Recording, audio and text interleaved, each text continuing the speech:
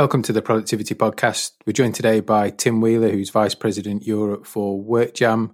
This is going to be a good one. Hi, Tim. Hi, Simon. How are you doing today? Good. You well? Yeah, very well. Thanks. Very well. Good. So I think this is going to be an entertaining one. One, because of the subject matter, and two, you're a good guy to speak to. So I'm looking forward to this one. You're too good. What a wonderful. Well, we'll see. Time will tell, and ratings will tell. So yeah, my opinion might not matter. So we're going to talk today about reimagining communication. So this whole collaboration thing and relationship with frontline workforce.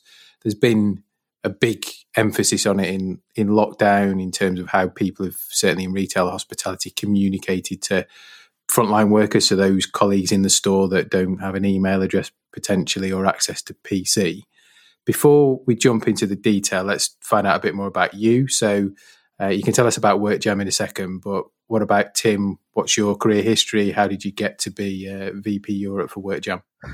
Big question and quite a windy path. You can tell by my accent, I'm Australian originally, so the beginning of my career was down there. I did an engineering degree and actually moved into the supply chain, so doing IT solutions, robotics and automation for supply chain applications and largely serving retailers. Before I turned 30, I moved over to the UK to get international experience and never ended up leaving. So been here for 16, 17 years now, again, largely in retail, but also touching on industries like 3PL, healthcare, food service, petro. So quite a range of verticals and actually a fair range of applications as well. So a lot in supply chain where I began, but I moved about 10 years ago to the store side of things and got my exposure to the employee experience and how employees interact with their employers, and found that that's firstly, it's a very interesting area and it's a very important area because you really should get it right, because the frontline workforce clearly is the face of your company. And so how they feel about the relationship with their employer is really important to the customer experience. So really enjoyed being in that area of the world, and was very lucky a few months ago when WorkJam were expanding globally. We're looking for further representation in Europe, and we had some great conversations. I found that I really believed in their vision, which we'll talk about shortly, really believed in what they were doing. I was very privileged to be able to join the company and talk with people like yourselves about this really important area.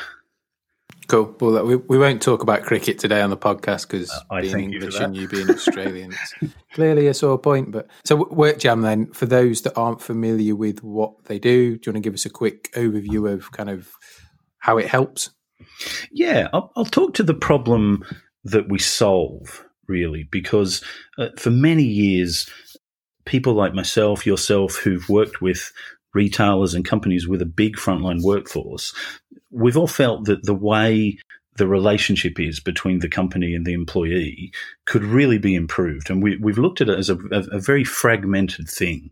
So there are many different applications that a worker needs to interact with to do their job. Things like HR systems, learning systems, probably they have some sort of messaging, let's use WhatsApp to talk to each other between a store manager and their staff, let's say scheduling solutions, many different things that the employee needs to interact with. And they've, for the most part, been their own independent islands, these different applications.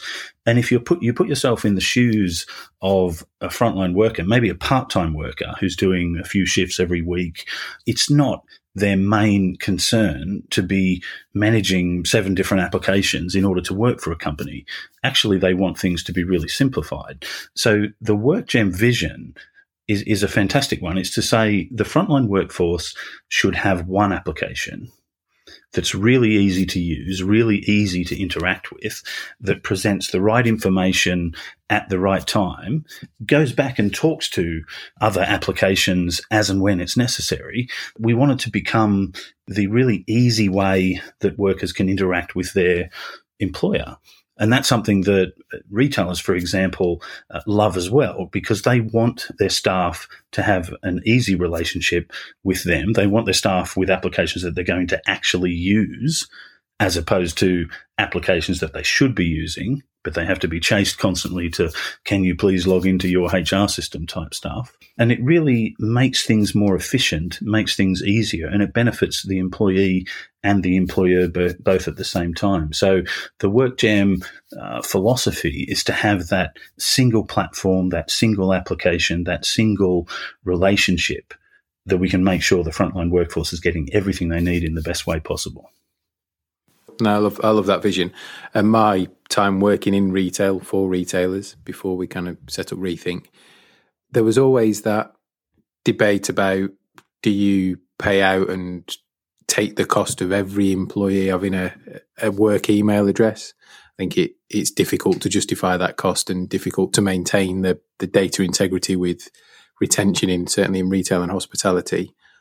We went through a phase of bring your own device, didn't we, or BYOD, and that never really took off. I think GDPR and data and all that kind of stuff got in the way.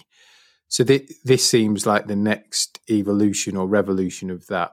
Before we kind of talk about the benefits and things that people should really think about if they're starting to get into this world, we've talked offline about this a number of times. I think one of the many things that COVID has shown is how retailers, if we take retail and hospitality as the examples, they still find it really difficult to not have to use leadership teams in stores or hotels or coffee shops to cascade information. They've not got, in most cases, and it's probably changed and sped up through COVID, a way of directly interacting with an employee.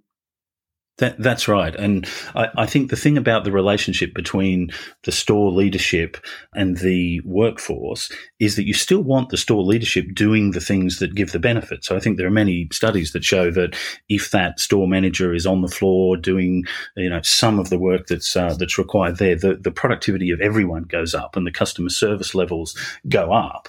And so actually you want them to be enabled to do the things that benefit the retailer. What you don't want to have them doing is sitting in a back room having to send WhatsApp messages to a whole bunch of people just to find someone that can come in and fill a shift. That sort of thing can be very inefficient. So if you don't have the right communication systems in place, you really impact with a big time sink the people that you want out there doing the productive work. So we can make the store managers much more efficient. We can make the frontline workforce more efficient because instead of having to look at all of these different applications and relying on them to do that, which generally speaking they won't, you only have one thing to interact with. And you can interact at the right time. So if, to take my earlier example, if there's a shift that suddenly needs filling, someone's become sick on a Saturday morning, instead of that store manager having to message everyone and hope that they see it, get a response, maybe actually ring them directly on the mobile phone, we can make sure that that shift is broadcast to the right people with the right qualifications, and we can actually track, has that message been received? Who's responded to the message and how have they responded? And we can automate a lot of these processes that otherwise would be a really inefficient diversion for the people that you want adding the value. And like I said before, it's something that the store managers like because it makes their time much more effective. The frontline workers like it because WhatsApp, as an example, there are a lot of people that don't like giving their mobile phone number out to all and sundry. You're a new worker that comes to a store and the store manager, who you don't know who they are, says, I'll need your mobile phone number. A lot of people these days go, I kind of don't want that. I'd rather have an application where I know how it works, where it's anonymized in the right kind of way with that sort of personal details, and everyone benefits. And the retailer themselves benefits by the obvious efficiency gains that you get. And the other thing that's important for the retailer, yes, efficiency, but also consistency in their operations. Some of our customers, for example, are franchise operations, really a collection of businesses all trying to do the same thing. And it's important that the company gives consistent service to its customers and a consistent brand and message and a consistent way of doing things. And if you can rely on an application that all of your frontline workforce use, you can do really clever things like little micro training. COVID was a great example. Suddenly there are new processes that need to be done, cleaning processes, antiviral things that companies needed to do just to be safe, just to be able to operate. How do you actually communicate that with so many frontline workers and ensure that you get the change in processes that you want? Well, you can put we call it micro training. You can put a small video where someone, when they access this app, when they start work, there's a video there that says new cleaning process. You watch a video for 30 seconds or a minute and you've been trained, and we know who's been trained. So we can make sure that in this new world of, let's face it, changeability, that it's really easy to make sure that all of your frontline workforce is exposed to the right information at the right time, so you can ensure a consistent operation. As I say, franchise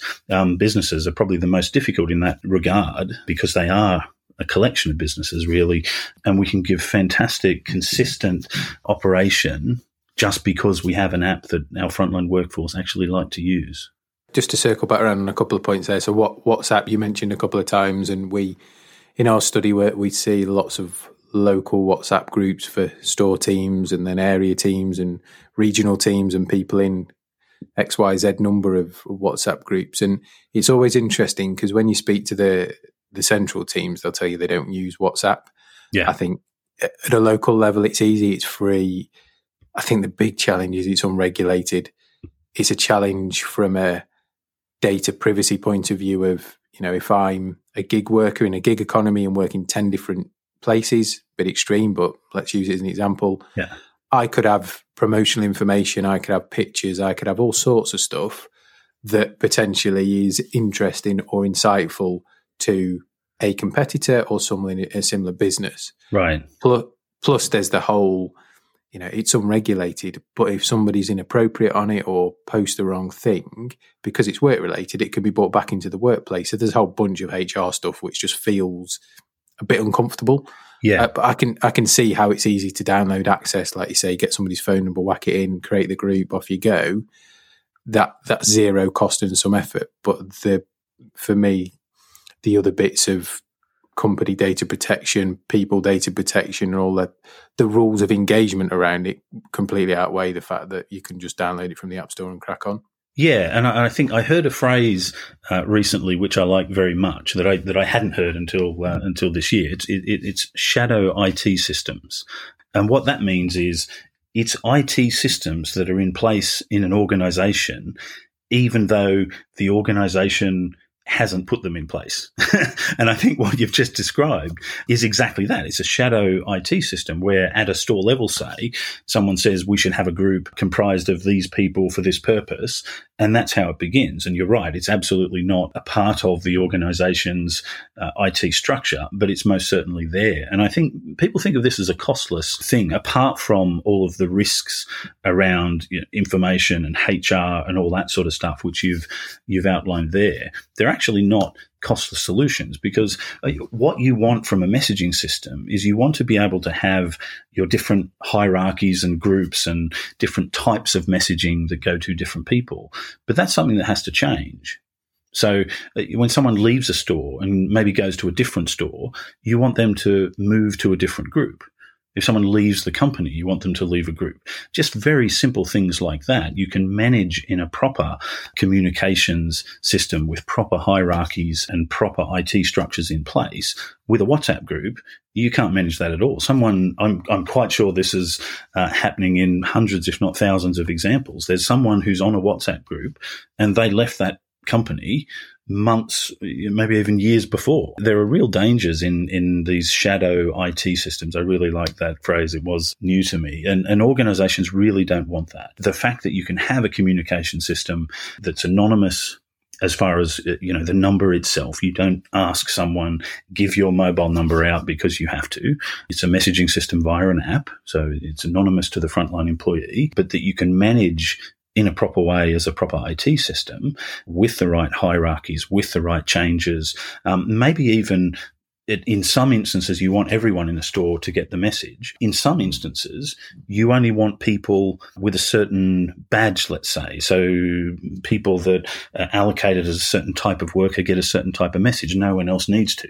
If you have these generic systems, everyone has to get every message, or else you compound the shadow IT problem with many, many, many different uncontrolled groups. So being able to focus your communications is really important. And as you say, the COVID experience really brought to the fore that this was an area where there usually weren't formal and good solutions in place. And so that's something that we solved. But I think we see it as being much more than just a communications application, because actually one of the other problems when you have, let's say, 7 different applications that you'd like a frontline worker to be using is they each do their own thing, and the connections between them are usually quite poor. And usually when you look at what a frontline worker needs to do, it's a sequence of these different applications being used at a different time. And let me give an example of what I mean. If you need to execute a promotion in stores, or a new changed process of some kind, you need to execute something.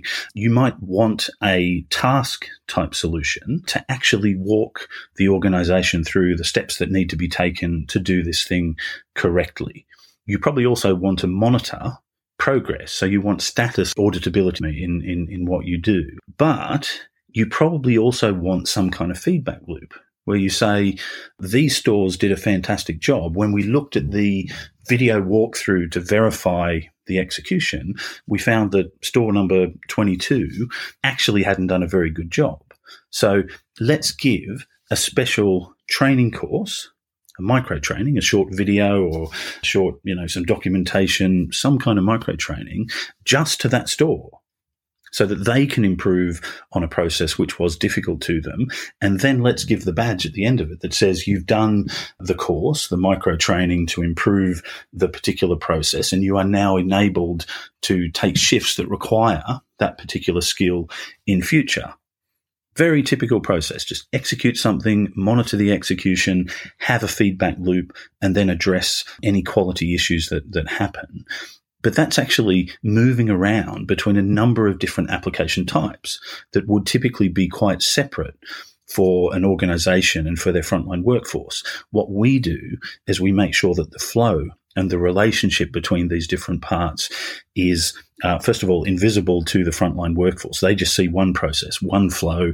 They just see, we've done a process, then we've done a training, then we're getting allocated shifts.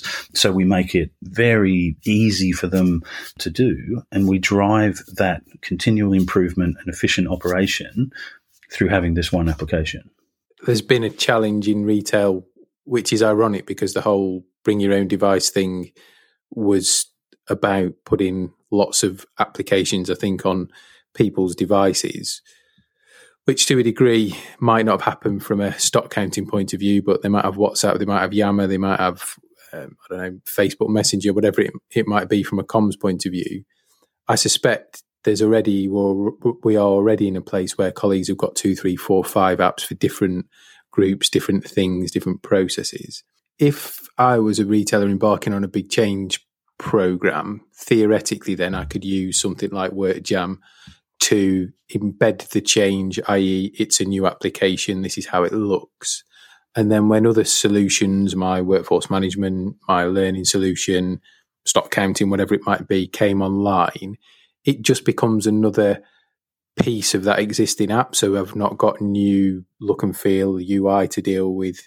It becomes a growing part of WorkJam rather than here's another 3 apps with different looks and feels, different user navigation to get accustomed to. Is that fair? That's a really key point, and it's a subject that I love, is change management, because if it's done well, it's of such benefit to a retailer or an organization, but it can also be done very poorly, in which case you don't get the ROI benefits of your IT projects that you think you should get, and you frustrate the people in a company. So change management is a very critical thing. And what I've noticed talking to a lot of retailers over the last few months is that they're planning on entering the new normal, whatever you want to call it, via usually a couple of different things that they'll be wanting to do in 2021 and beyond. So they may be looking at 3 different, what I think of as subsystems that need some sort of work or change.